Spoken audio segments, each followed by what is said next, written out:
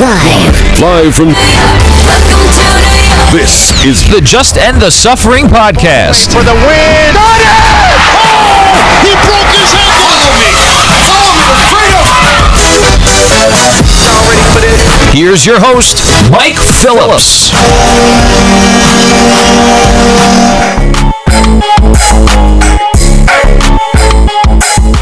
What's up, everybody? Welcome to this episode of the Just End the Suffering podcast. Your New York sports talk and long suffering fan. I'm your host, Mike Phillips. I got a good show for you this week. We took a week off the sports stuff last week. Wanted to let some things settle into place. Now we're going to have a fun show today. The Rangers are in the Eastern Conference Finals, taking on the Tampa Bay Lightning. They will be starting the series tomorrow night on day of recording. I'll be joined in just a minute by Pete Cazadori, our big Ranger guy, and we will break down the series that's coming up in just a second. We're also going to be doing an NBA Finals preview with Martino Puccio. Celtics Warriors starting on Thursday night, so NBA, NHL on the podcast, as well as some more baseball as well. And the end of the show, talk about the MLB Memorial Day stuff. So you like what you hear on the Just End the Suffering podcast, feel free to subscribe on Apple Podcasts, Google Play, TuneIn, Stitcher, Spotify, Amazon, all the usual suspects. Simply search for Just End the Suffering, your favorite podcast platform, and final episodes there. Feel free your feedback and starting as well. They help make the podcast even better going forward. Check out the YouTube page, Mike Phillips on YouTube, for video versions of these conversations with Martino and Pete. But we'll start off here with our opening tip. Pete's coming on in just a second. Talk about the Rangers right after this. 3, 2, 1. Y'all ready for this?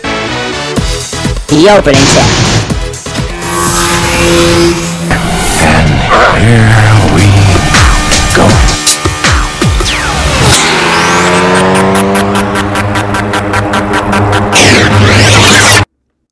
All right, we are back here on the Just End the Suffering podcast, talking New York Rangers hockey here. The Rangers defeat the Carolina Hurricanes in 7 games. They're now in the Eastern Conference Finals, trying to take down the 2-time defending Stanley Cup champion Tampa Bay Lightning.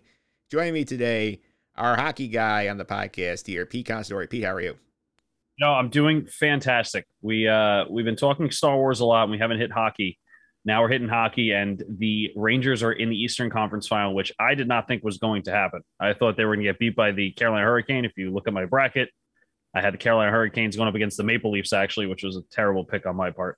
But yeah, I'm totally excited to talk some Rangers hockey. Yes, I remember very well. Like, we were recording the Obi-Wan Kenobi preview show on the Sky, guys. The Rangers had just lost Game 4 to Pittsburgh. We're down 3-1. We're like, man, this team is terrible. I remember I famously played on the actual podcast. I played this clip. Hold on one sec, I'll find it. They stink! Famously played that, and since then they win 3 straight. They find a way to win in Carolina, which has been the bug with the whole series, and now here they are. It's just dramatic how much things have changed in a month. Absolutely, and that's the beauty about hockey playoffs, right? I mean, look at the 2014 Kings. The Kings beat the Rangers in the Stanley Cup final, but they were a wild card team that was down, I believe, 3 games to nothing, maybe 3 games. Yeah, 3 games to nothing. And they won 4 in a row, I believe. And they wound up winning the whole Stanley Cup. So you have to be in it to win it. That's what they always say. And especially with hockey playoffs where momentum and just puck luck, if you will, play such a huge role in the bracket and everything. We never know what's going to happen, right? So, you know, we have giants like the Florida Panthers going down the second round, getting swept. I mean, I don't think we ever thought that the Florida Panthers, the President's Trophy winners, we're going to get swept, let alone lose in the second round. So anything can happen. And I'm happy that the Rangers come out of this one on the right side of it and we go to the next round. Yeah, and this series of Carolina was definitely fascinating. I remember for the first round, I talked to Christopher Russo from the Sports of Angry podcast. He basically said that there is one team in the playoffs the Rangers cannot match up well with. It's Carolina's. Carolina's had their number the whole year. I know they didn't have Frederik Andersen. Ronto's doing well. They could not seem to win in Carolina, and then all of a sudden, Game 7, the floodgates is open. The Rangers have that 6-goal outburst here. What do you think about, like, what was the key for the Rangers to win this series?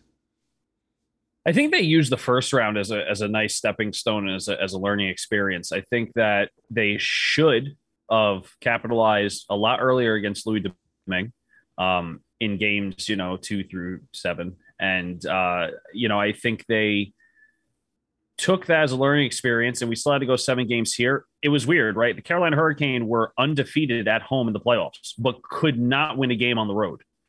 We finally still won it on the road, Game 7. I just don't think the Carolina Hurricanes had what they had in the regular season. There was guys that were not playing to the standards, Martinuk, Svechnikov, being the two that come to mind. Even Tony DeAngelo, I don't think, and Brady Shea were having a good series against the Rangers. I know they played well against Boston. So, I mean, there's a lot of factors.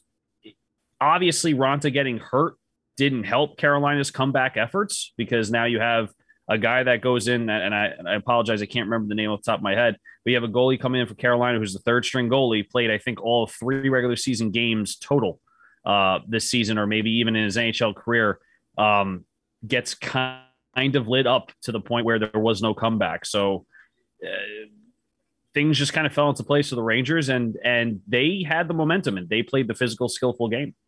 Yeah, absolutely. I remember Svechnikov especially torched the Rangers in the bubble a couple of years ago. He was like all over the ice in that series. He did really nothing in this series. Yeah, look, on paper, when you look at this team, this Carolina Hurricane team, it makes no sense that the Rangers are beting them in this kind of fashion, right? Undefeated at home, they have home ice advantage. Had some problems on the road, like I just mentioned. But like you said, a couple of years ago in the bubble and also during the regular season, Carolina Hurricanes were pretty much spanking the Rangers. I mean, yes, there was times where we won or we made a close game, but you look at that team and you're like, there's no way if we matched up with them in the playoffs that we're beating them. I think our saving grace is that we probably wanted a little more. And also, even more importantly than that, we have Igor Shesterkin. We had our top goalie playing phenomenally. If we didn't have Igor in net, and he was not the brick wall that he was, we probably wouldn't have made it past the first round, let alone probably win a game or two in the second round. So that's going to be key moving forward. But like you said, I mean, you look at it on paper, you look at the rest of the season prior to this, this is not a matchup that the Rangers are winning.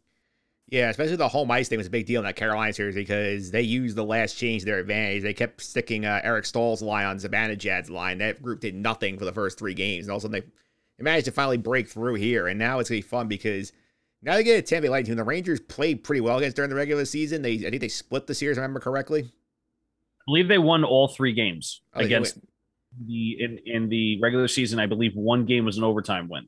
Yeah, so they beat them 3 times. We all know that can throw out the window when the playoffs comes around, as you saw in the Carolina series here. And this is a very different beast because Tampa, obviously 2-time defending Cup champions, got out the Maple Leafs in 7 games. They sweep the Panthers, who won the President's Trophy here, and they were big underdogs, I think, in the books of the first 2 rounds. Now they're heavily favored, according to the books, these same books for the conference final here. Yeah, absolutely. I mean, they back-to-back Stanley Cup defending champions, right? I mean, there's no way you're not favored, especially after beating the Florida Panthers and sweeping them. The Toronto Maple Leaf storyline, I feel bad for that fan base and for that franchise. I mean, they can't make it out of the first round in God knows how many years. They can't win a playoff series at all in God knows how many years. It's been a while, so I do feel bad. I'm sure that's something that the Toronto Maple Leafs is going to take a long, hard look at, especially after this year, and say we need to change something up, whether it's coaching, whether it's which I don't think they're going to change up coaching or personnel. I think it's going to be more of a play style, maybe trying to adapt better in these situations. And then they just completely spanked the Florida Panthers. I don't know if it's because the Panthers were spent or they kind of relaxed a little bit after beating the Capitals. I don't know what happened there, but I don't know. I think Tampa Bay, even though they are the favorites, have a lot of work to do against the Rangers. The Rangers will be playing tomorrow night after they played last night. 1 day of rest. Now, that may sound terrible, but when you're in a groove and you're moving and you have that momentum, that's going to pay dividends, especially at home. We have home ice advantage against a team, Tampa, who has not played in, I believe, the last 9 or 10 days. Yeah. They might be a little spoiled here. They might be a little, we got this in the bag. We won 2 Stanley Cups. We have pretty much the same players. We're going to win this again because we're just steamrolling through these teams. Remember, they went 7 games against the Toronto Maple Leafs, a franchise that has not been able to win a series in a very long time. I think they got very lucky against Florida. I don't think Florida had the stamina or the experience to continue on. And the Tampa Bay Lightning played phenomenally. I don't want to take any credit away from them there. But you have a Ranger team who has a chip on their shoulder, young group who is really fighting hard, that has the stamina and also has the experience. We have guys like Chris Kreider, Mika Zibanejad, Barclay Goodrow is healthy. We have a lot of, Strome, I believe, is in the playoffs with us. We have a lot of people that have played in the playoffs for the Rangers already. And I think that's going to be a huge advantage, especially because we have home ice. Yeah, absolutely. I think one thing to watch here in the series also, besides the Tampa playoff experience, is the fact that it's obviously the best goaltending Rangers got faced in the playoffs at this point. Because, I mean, they faced Craig DeSmith. They had Louis Domingue. They got an injured Tristan Jarry, Antti Ranta, and then his backup when he got hurt. So going from them to Andre Vasilevsky is a big leap up in competition to deal with. Yeah, I agree. And I also think that might be a little detrimental to them. And let me explain why. I understand I never will and never have played in the NHL, and I'm not that caliber of player. But I do know when I have a goalie that is behind me that is less experienced, I play a little harder to make sure that the goalie doesn't see as many shots. I feel like maybe Tampa Bay might be a little too trusting of Andre Vasilevsky, and rightfully so, because he's a great player, and you should trust him with saving the puck. But we might be able to get our shot count a little bit up more. The only thing the Rangers have to work on that's really, really critical is faceoffs. We were horrible in faceoffs in the first round. We were okay with faceoffs in the second. We have to make sure that we're taking those faceoffs, especially when we have a power play, because our special teams have been phenomenal in the power play. That's how we've been capitalizing, and that's how we got the first 2 goals last night to give us the lead for pretty much the entire game up until the third period. Or maybe this late second. I can't remember the scoring there for Carolina. So I think because the defense and also the team will be maybe a little lackadaisical when it comes to playing the Rangers hard. I think they're going to do that because of they think they probably have the Rangers in the bag, right? It's like, it's the Rangers. It's not the Florida Panthers, the President Trophy winners, or even the Toronto Maple Leafs that have goo-gobs of talent on their roster when it comes to names. Rangers also have that talent. Tampa Bay has been sitting around for 9-10 days practicing, but not playing in that kind of speed. Also, I don't think the Panthers or the Toronto Maple Leafs have played with the physicality that the Rangers have. Jacob Trouba has been laying hits hard, and they're clean hits. And unfortunately, it's winding up in injuries for other players in the team. You don't want to see anyone get hurt. But hard, clean hits makes you hesitant. You don't want to try to go into that offensive zone and try to blast by someone. You may want to try to get around them, and that takes away a scoring chance. So we'll see, obviously, coming tomorrow, game 1 here in New York. I believe it's 8 p.m. at MSG. We'll see if that's going to be a detriment to the Tampa Bay Lightning, that they're sitting around and that they're maybe taking for granted what the Rangers have gone through, playing in 7 games each series and coming back and winning. Or if it's going to be just a really good back and forth matchup. And it's like you said, it's going to be just goalie versus goalie at this point. Yeah, absolutely. And I do also think it's interesting here in this series, if I was the fact that the Rangers have home ice, it's regular season, both teams at 110 points. Probably the regular season head-to-head was a difference there for the tiebreak, either that or the fact that the Rangers are the 2 seed in the Metro and Tampa was the 3 seed in the Atlantic bracket here. I think having that home ice here could be critical for the Rangers, especially considering they're the less experienced team. Knowing you have game 7 in your building, it comes down to is huge. Yes, absolutely. And I think the MSG and the Rangers are going to do well come game 1, 2, 5, and 7, right? I think this game has a potential going 7 games. The Rangers have had to play 7 games against lesser talent, in my opinion, when it comes to the Pittsburgh Penguins. Carolina and Tampa, I would kind of put up there at the same tier. However, goaltending wasn't there, right, for Carolina, and that's we kind of played to that hand, right? We played the hand that we got dealt and we won it. But I do think that home ice advantage is going to be key. We just have to make sure Tampa does not steal anything from us while they're on the road. We got to make sure we're winning every single game, take that home ice advantage seriously. And the Rangers also have to be physical. Like I said earlier in this segment, a minute ago, we need to make sure we're laying the body, making good, clean plays, staying out of the box. I know it sounds so cliche. We probably hear it from the players every single game, and you probably heard it from the Carolina players a lot. We have to stay out of the box because the Rangers are so good in the power play. We have to make sure that we are not giving Tampa any unnecessary advantages and that we use the home ice to our advantage like it is and not let them steal a game on the road. If we could steal a game on the road, perfect. We can try to end this in 5 or 6. But if Tampa Bay gets some momentum, especially at MSG, we're going to be in for some problems. Yeah, I think for me, the key to this series here is I think the Rangers have to get out here and get those 2 games at home, because I think if you're giving Tampa's walking out at least a split, you're in trouble. Oh, absolutely. And I think the Rangers have to come out hot. They need to come out like they were game 7 of Carolina and just put Tampa in their place and say, hey, welcome back to the playoffs. You've been sitting for almost 2 weeks straight. And again, not trying to take credit away from Tampa Bay. They earned those 2, that first and second round win. I mean, they did 100%. They're a great hockey team. But I think the Rangers need to take that advantage of literally being in this mode and game momentum and not just be on their heels and think, oh, well, they haven't played, so we can be relaxed. No, go out hard, skate as hard as you can, hit hard, hit clean, score some goals, and set the tone early and set the momentum for the series in your favor. I think that's going to be huge. The other thing I'm watching on the Ranger in here, they need to get more of Artemi Panarin in this series because he's been pretty quiet the first 2 rounds, and like he's one of the most talented players on the team. So like in a series, you're going to need to put up some offense here against a highly explosive Tampa Bay group. You can't have like Panarin give you 2 goals for an entire series. Absolutely. When I see Artemi Panarin play in these playoffs, he looks like he's trying to be too cute. And the reason why I say that is because it looks like he's trying to make the pretty play. The playoffs, the regular season's one thing. The playoffs is make the play. Don't worry about if it looks good. Don't try to do these behind the backs or cross ice or whatever. He has been contributing, but not to the level he should be in the playoffs. I don't know if he's injured. I don't know if he's not confident. I don't know if he's just getting covered really well because he's Artemi Panarin. But we waited for Mika Zibanejad and Chris Kreider to start going, and now they're rolling. We're still waiting on Strome really to start rolling a little bit, but Panarin's really the guy we're missing.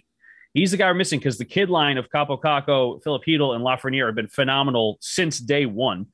Our defense is doing really, really well, especially when we take Patrick Nemeth out of that lineup. I don't know why he was in there. It could have been because of injuries and stuff, but like he had to go. No disrespect or personal feelings about that. It's just from a fan watching a game.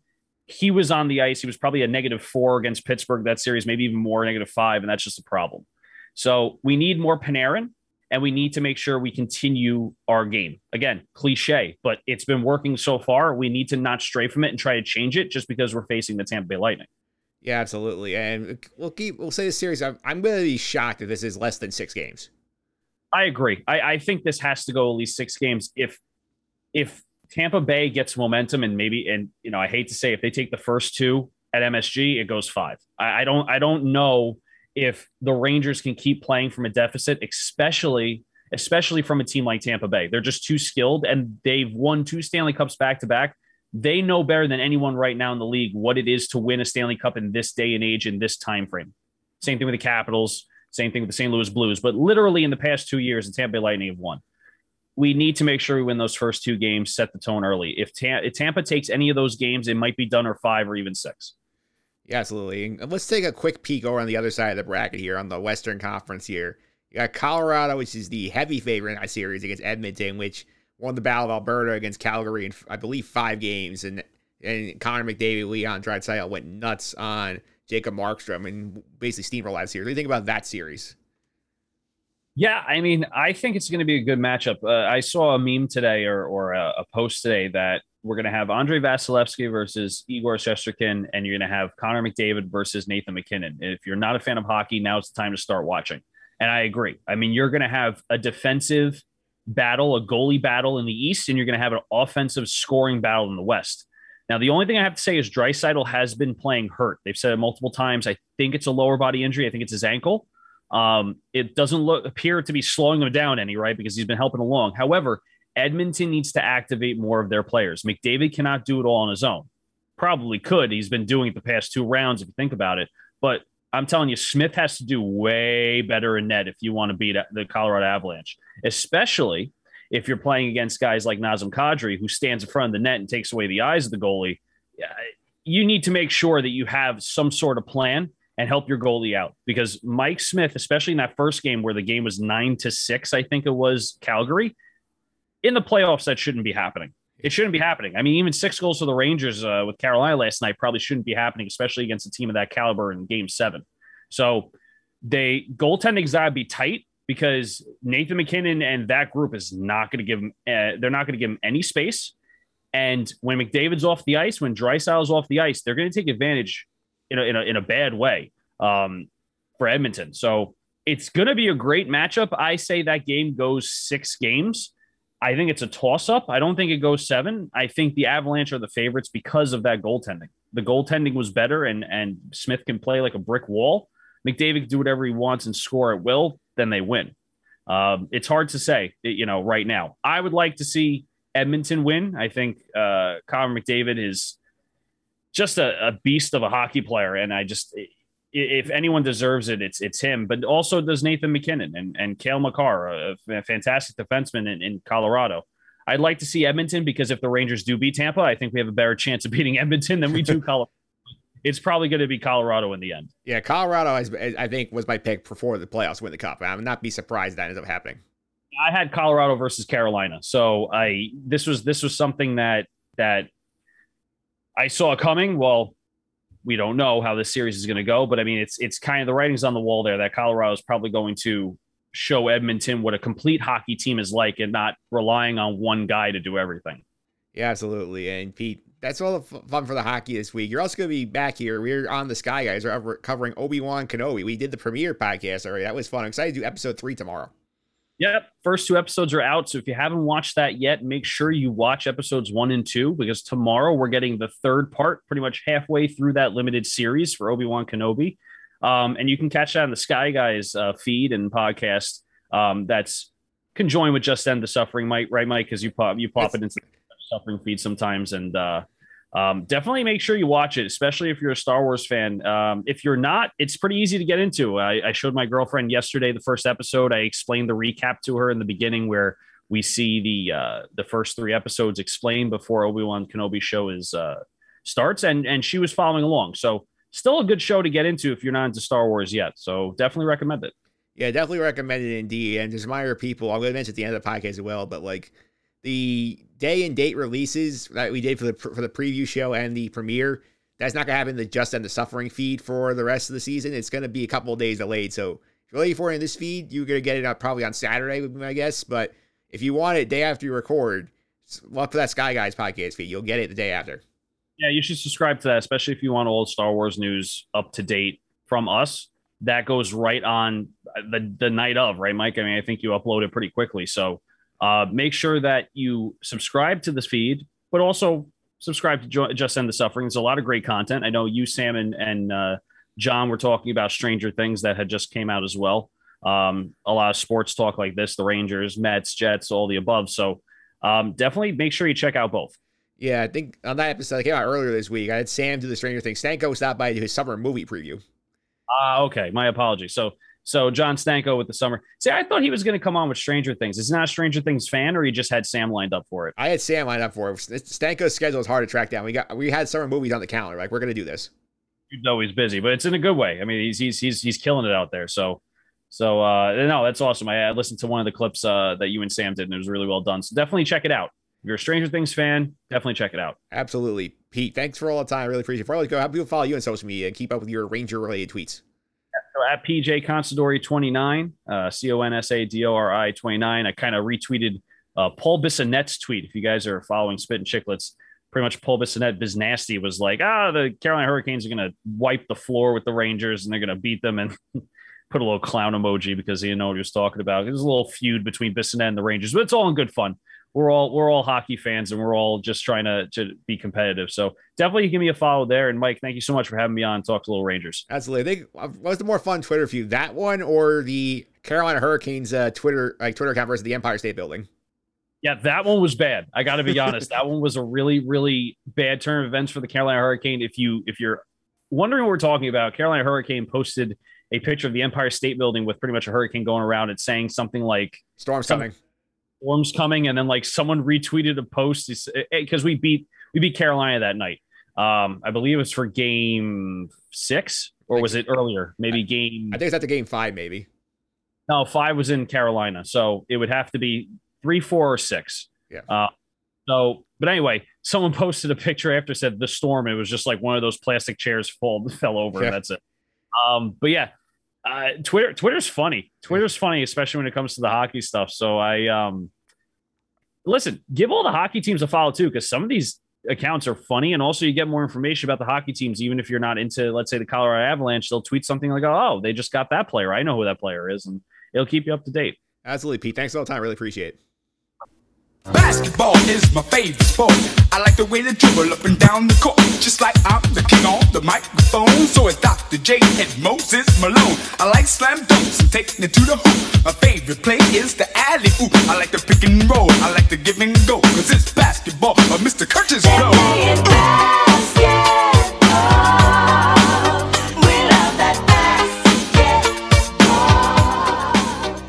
All right, we are talking NBA Finals here on the podcast. The Golden State Warriors and the Boston Celtics, Game 1 on Thursday night. Join me today to preview the NBA Finals. big NBA guy, big Celtics guy, Martino Puccio is here. Martino, how are you? Good. Been a hell of a sports week for me. Well, yeah, I guess, 10 days or whatever. But the Sunday to Sunday I just had from the 23rd, I want to say, the 22nd to the 29th was a great one for me. So, and on top of the Mets so far. So, I mean, it's all gravy right now. It's definitely new to me, definitely new. Yeah, and it's also a good New York sports moment because both baseball teams are in first place. The Rangers are in the Eastern Conference Finals, and the basketball stinks, but they got three teams that are doing very well right now. Yeah, I mean, listen, I think the Nets are just a separate thing. The Knicks are, you get accustomed to that. But I got to say, I think football is going to turn a corner this year. I think this will be the best football year by both squads in at least half a decade, I think. So I think there's been improvements everywhere. So it's decent times right now in New York. We'll see who could pull off what.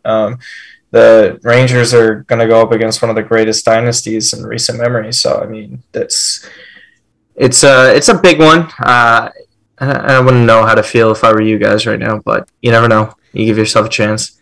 Yeah, absolutely. And I admit the Rangers have been distracting from the NBA playoffs a bit, but from what I've seen thus far, it does feel like this postseason feels like a lot less exciting than we've seen in recent years. I feel like there's been a lot of times where the games are blowouts or one team's just steamrolling the other one. I feel like I've not had a lot of drama here. Do you feel the same way? I know you're a little biased with the Celtics situation here, but in general, I feel like the whole NBA playoffs are sort of been down this year. From a neutral perspective, I get it, yeah. But if my team's in the finals, so it's everything's intense, regardless if it was 20-point leads in whatever game or blowing a team out like that, it's still highly nerve-wracking. But I get it from a neutral perspective because some of these series, if you go back to the Warriors and Cavs series when the Cavs came back from 3-1 down, a lot of those games weren't that close. And that's kind of been a trend for a while. From what I can remember, probably since the 2014 postseason, we've seen a lot of this. There's been some great series here and there, but I think this is actually just a culmination of fitting in all the games last year and then trying to get them back in the bubble the year prior in 2020 and, playing another set of 82 games, the playoffs. The Celtics Erik Spoelstra talked about it. There wasn't over a day of rest in that series. Everything was a singular day of rest. It wasn't like they were giving a breather to some of these guys. And, Jimmy's banged up. Jimmy, you could even see it on that final three he tried playing hero ball with. He came up short with it. It's just tired legs. It happens, and I think that's part of the product. I think certain things have to change. I think the inconsistency as well for some of these referees that are so used to calling certain things fouls and things are not fouls right now that used to be for the past 10 plus years or however long it was. I think it's a little difficult for some of these players to still make those adjustments because it's the first year like that. Some of the guys like James Harden are used to getting away with certain things. And overall, I think that the talent gap is it's kind of always been like this. I can't say I'm surprised. And then on top of it, injuries don't help anybody. This is the second year in a row where it's abysmal with it. And I've seen my team have multiple injuries over the years in the playoffs, never healthy.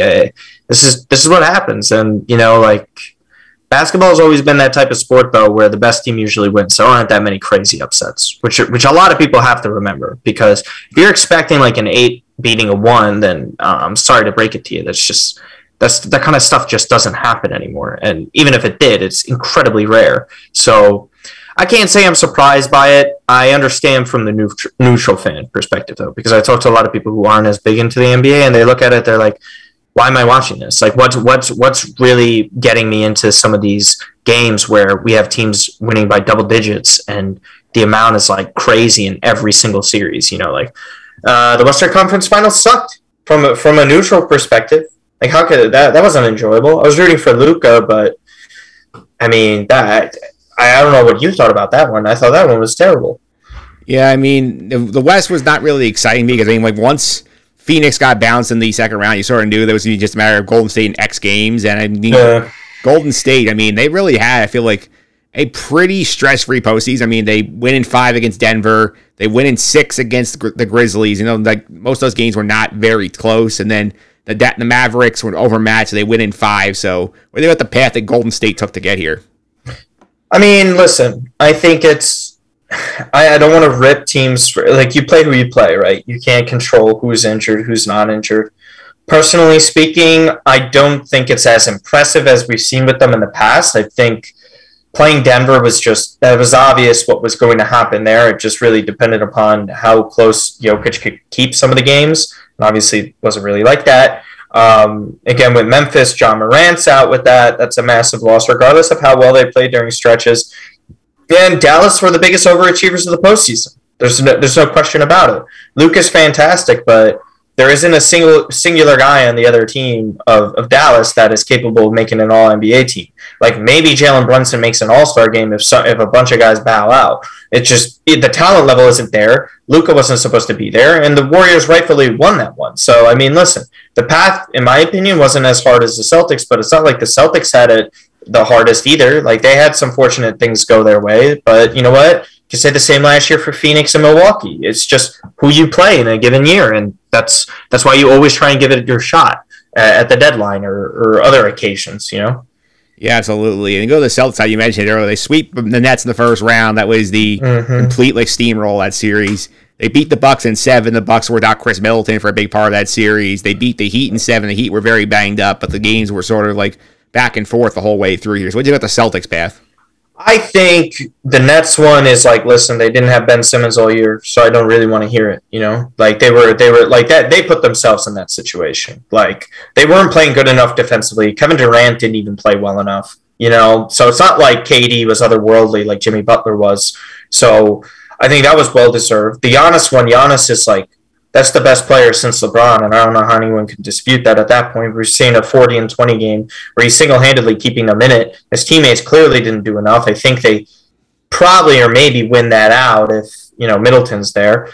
And again, Miami, listen, we could go both ways. Robert Williams was coming off a torn meniscus, came in, and, was clearly limited. He missed a game in that series. He's the big reason why Bam Adebayo was struggling, and Bam's best game came when Robert Williams was not playing. They lost the Defensive Player of the Year for a game, and he was also, banged up for pretty much the entire series where he was limited. I think it went both ways in that one.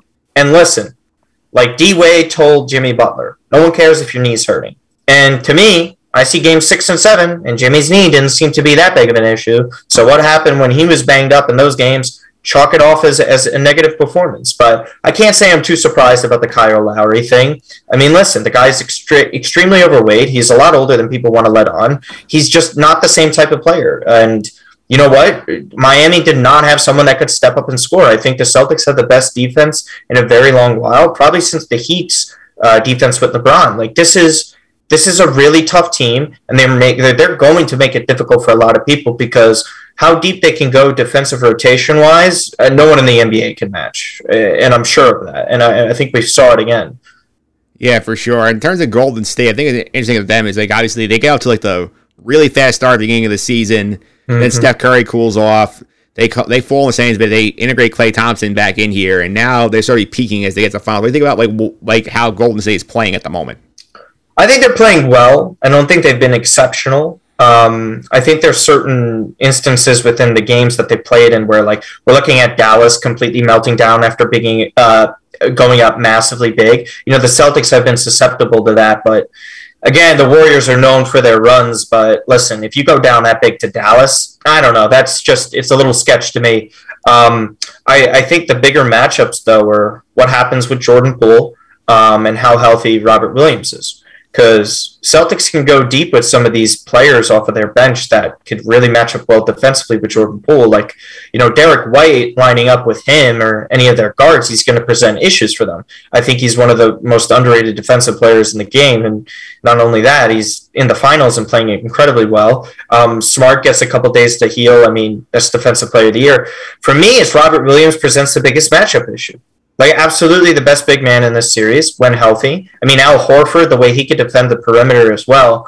I think I need to see, does Kevon Looney have a 20-rebound game against the Celtics? No, probably not. Does he have a great interior game where he's getting buckets in the low post? Probably not as well. So the Warriors are going to have to really answer that, and it comes down to a make or miss league. And how many shots does Steph and Clay hit as opposed to Tatum and Brown? And we're going to have to see that. And they're great. I think the last part I'll say about matchups is, does Jonathan Kuminga get the trust of Steve Kerr in the series? I think Wiggins will do a fine job, but I don't know, man. I think there's a reason why you could have an easier time against Luka, and it's not going to, and it's more easily magnified when Luka Doncic doesn't really have the help that he needs. Like, they're terrible.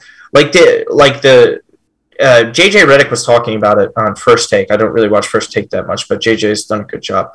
And basically the point he was saying was, like, Luka's setting up his teammates incredibly well, but they're not hitting shots. So the Warriors are essentially giving up those shots, right? And Celtics have better shot makers than the Mavericks do. So we have to see how they respond to that. And again, I think there is a bigger chip on the Celtics' shoulder than there is the Warriors. I do get that they're the favorites in this. I just don't think this is going to be as easy as some people think. I think this is going to be a really close series. Yeah, I think for me, the matchup I'm watching in this series is seeing how Marcus Smart does on Steph Curry. Because I feel like if he can really limit Steph, because you're not going to shut him down completely. If you can hold him down to a reasonable degree, the Celtics' chance of winning the series skyrocket. I always say this in the postseason, right? Guys will always get theirs. Always get theirs. What you don't want is a record Steph Curry game. You don't want 50 points from Steph, right? You don't want Clay going Game 6 Clay. What you need is, are you okay with Steph getting his averages? Yes, absolutely. Because if they're just hitting their averages, I think the Celtics win. So, I mean, again, you're right. It's what can Marcus do? How healthy is he? I don't think Steph is the same player that he was 5-6 years ago. I think that's pretty evident at this point. So we'll see what happens. I mean, Marcus is going to present so many problems. And again, the team who plays them best, even though I don't go off regular season that much, is the Boston Celtics. And it's been proven. So we'll see how they do. Yeah, it's also fascinating with the Celtics team because for a while here, this team was not very good in the regular season. I mean, at the end of January, they're 500. Are they going to make the play-in tournament? Are they going to avoid the play-in games? And then all of a sudden, they just get red hot down the stretch, and now they're in the finals. It's an incredible turnaround. Yeah, I mean, kudos to Brad Stevens. People say this all the time. Brad knew and coached a lot of these guys and knew who was good and who wasn't good enough to play. But you know what? Fresh eyes come in. It's not as narrow-minded looking in terms of, outlook for the team. That's what Ime Udoka presents. And Brad Stevens pulled off amazing trades. Like getting Derek White at the trade deadline, whatever, if you dump Josh Richardson. I mean, Romeo Langford was a bust. Dennis Schroeder was horrendous for us. And then again, getting Al Horford back, just tremendous. Understanding the culture, has played with a lot of these guys, presents so much versatility. Virtually didn't really play much last year. And then on top of it, just understanding what everyone's role is. And I think they've been together so long as that core. And also, they were young. How much players get better within a 2-year span at that age is significant. And on top of the experience that they had, I mean, it was just, they weathered this storm perfectly. And now they have a chance to get number 18 and go ahead of the Lakers again, which is awesome. Absolutely. And obviously, I like to look at the betting angles of the series as well, because last year during the finals, I had our friend Kevin Walsh on from Sports Grid, and he correctly called the Giannis MVP final bet because, hey, if the Bucks win, nobody else on this team is getting the award besides Giannis, and that paid out pretty nicely. You listened to us. So any finals bets you're interested in? Well, actually, I don't know if it'll count because this one was earlier, but I do like to say that I had Celtics over the Warriors at plus 290 or 390. Let me double check it live now already. Love FanDuel.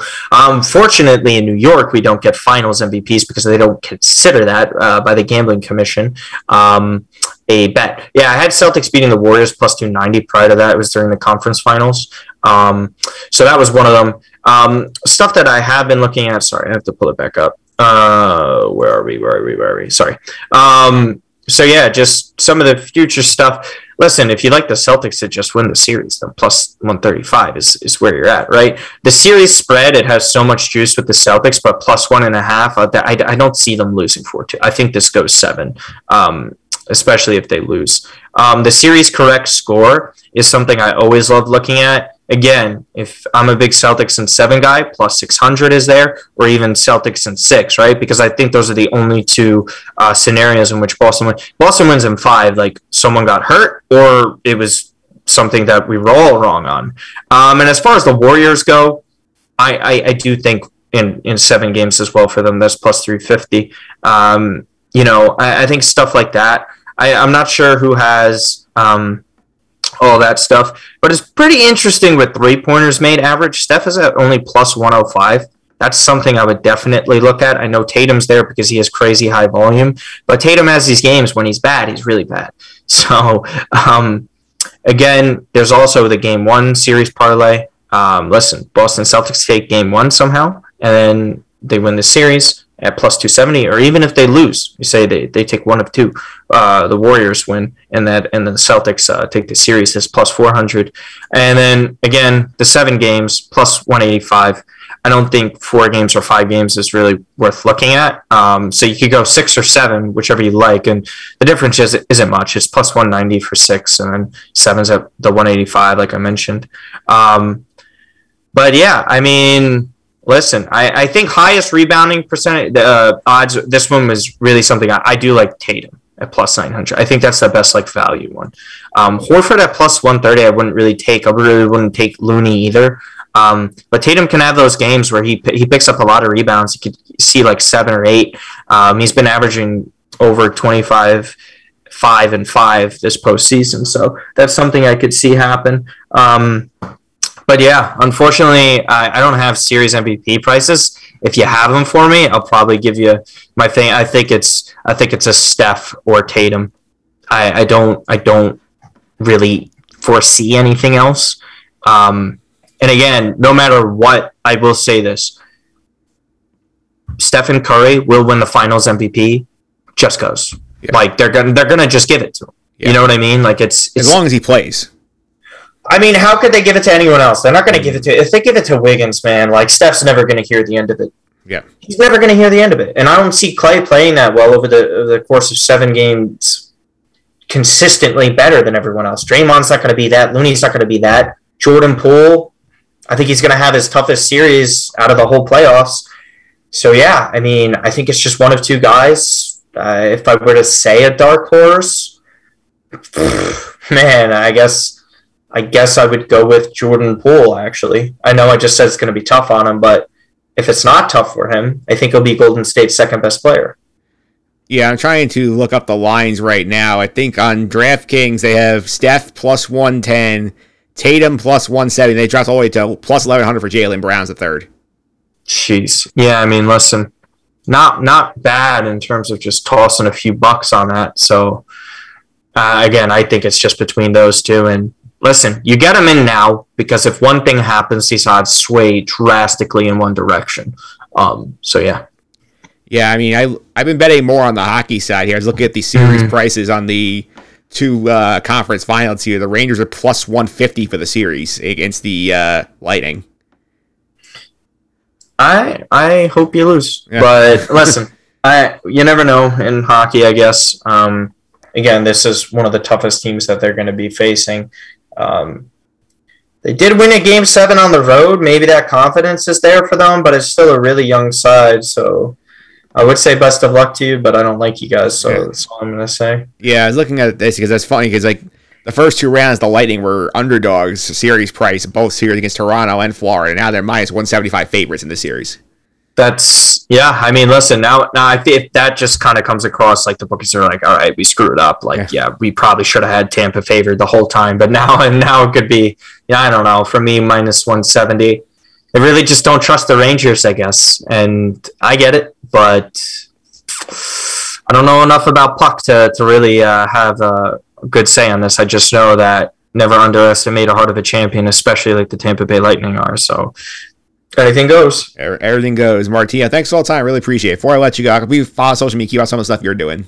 Yeah, just still working with Proper Football. You could just follow that on Instagram, Twitter. Just been doing a lot of TikTok stuff, actually. So that's at football, at FUTBOL. Done well with that. That's some interesting stuff, though, because I've done basketball and soccer player comparisons. So it's it's definitely trying to bridge the gap with a lot of fans, because I know Will Schneiderhan's a fan of it, at least, because it makes sense to him. But and just my regular handle at Martino Puccio, close to 7K already, which is bananas.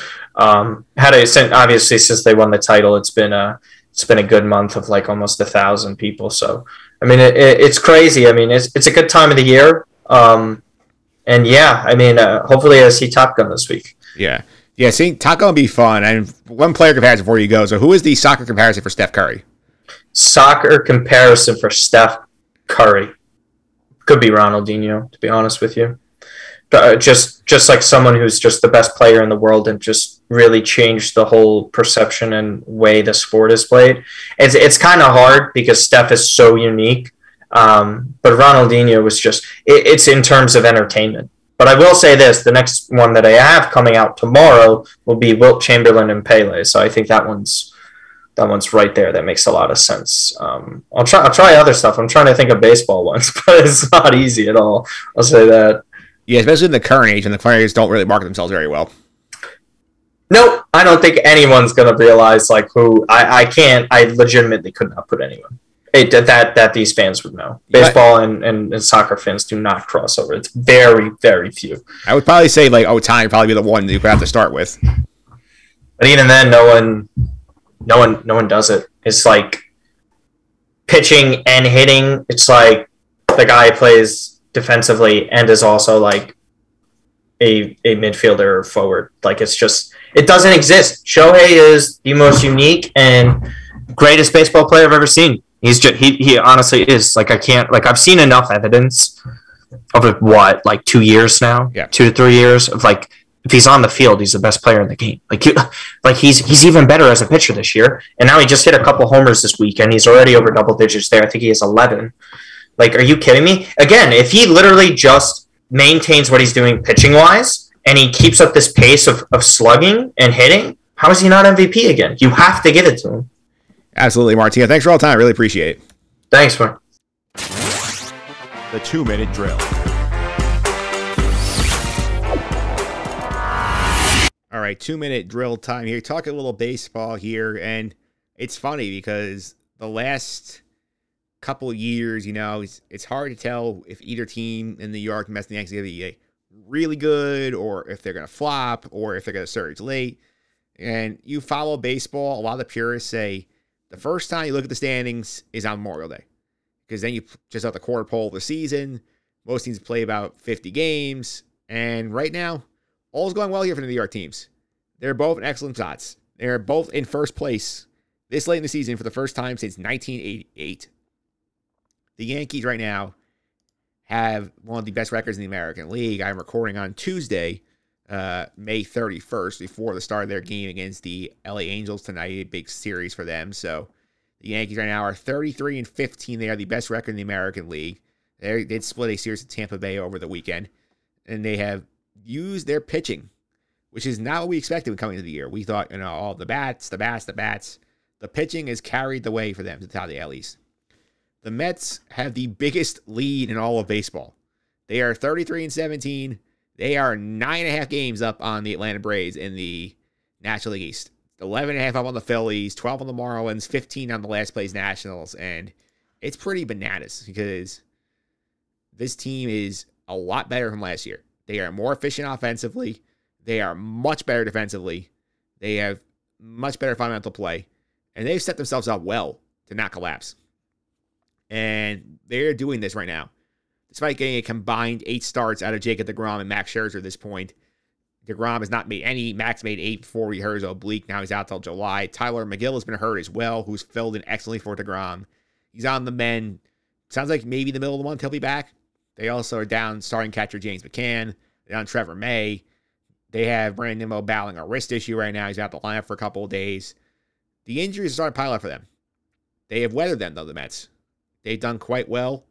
Challenging schedule. Only gets more difficult the next couple of weeks. They have a 10-game, 11-day West Coast trip coming up. They go out and play the Dodgers, who have the best record in the National League for 4. They go play the Padres, who are right behind the Dodgers, 3 games back for 3. Then they go play the Angels for 3. They come home, they get the Brewers, who are the best team in the NL Central. They're 32-18 for 3 games. You can do well in that stretch by going, there's 13 games there. You go 7-6, that's pretty solid, considering you're down 3 key starting pitchers, your starting catcher, some have questions in the bullpen.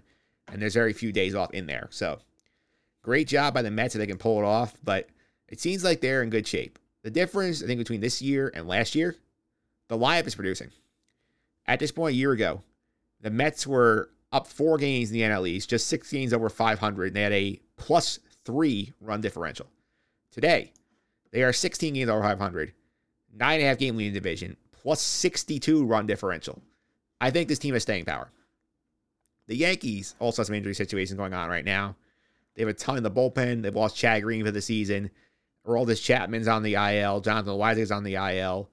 They have Josh Donaldson, Giancarlo Stanton on the IL right now. They also have some guys not hitting in that lineup right now, namely Joey Gallo and Aaron Hicks in the outfield. The good news is they are doing what they did not do last year. They are beating up on the bad teams they face. They pummel the Orioles. They pummel the Royals. They pummel the Tigers when they saw them. That's what you have to do against these bad teams. And Aaron Boone is at his best when these teams are shorthanded. Remember, infamously, in 2019, when he lost a ton of guys to injuries, and this team still managed to make the postseason with ease.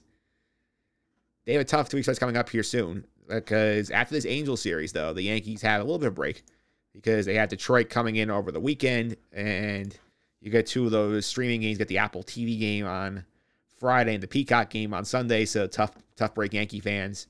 They have the Twins, who they always own. The Twins are playing well this year. Then the Cubs.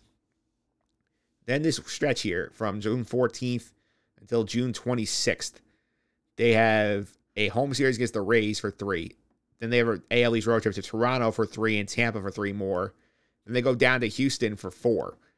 This is going to be a very challenging stretch for the Yankees. I want to see how they handle it. It will be a lot of fun for sure. And I'm very excited to see what they do here, because we could have a lot of fun in this town if both these teams are in first place by the time the first Subway Series rolls around right after the All-Star break. They have 2 at Citi Field in July. Then they have 2 in Yankee Stadium. I believe it's early August. I want to double check that. Actually, no, late August. The Mets go to Yankee Stadium. So it could be a lot of fun here in New York with these baseball teams. I'm excited to see what goes on.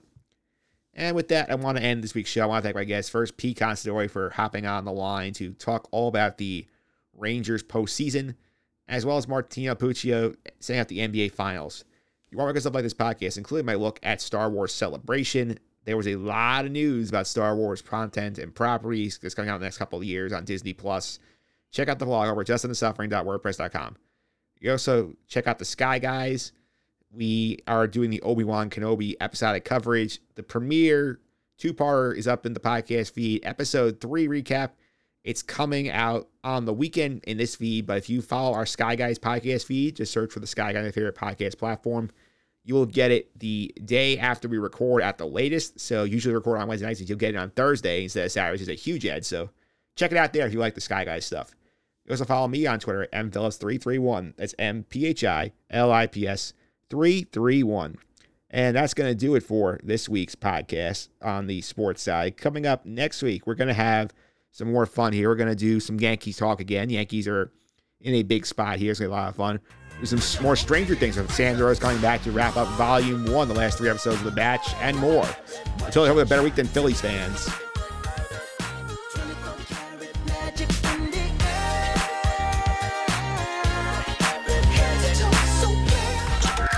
This has been the Just End the Suffering podcast. I'm out.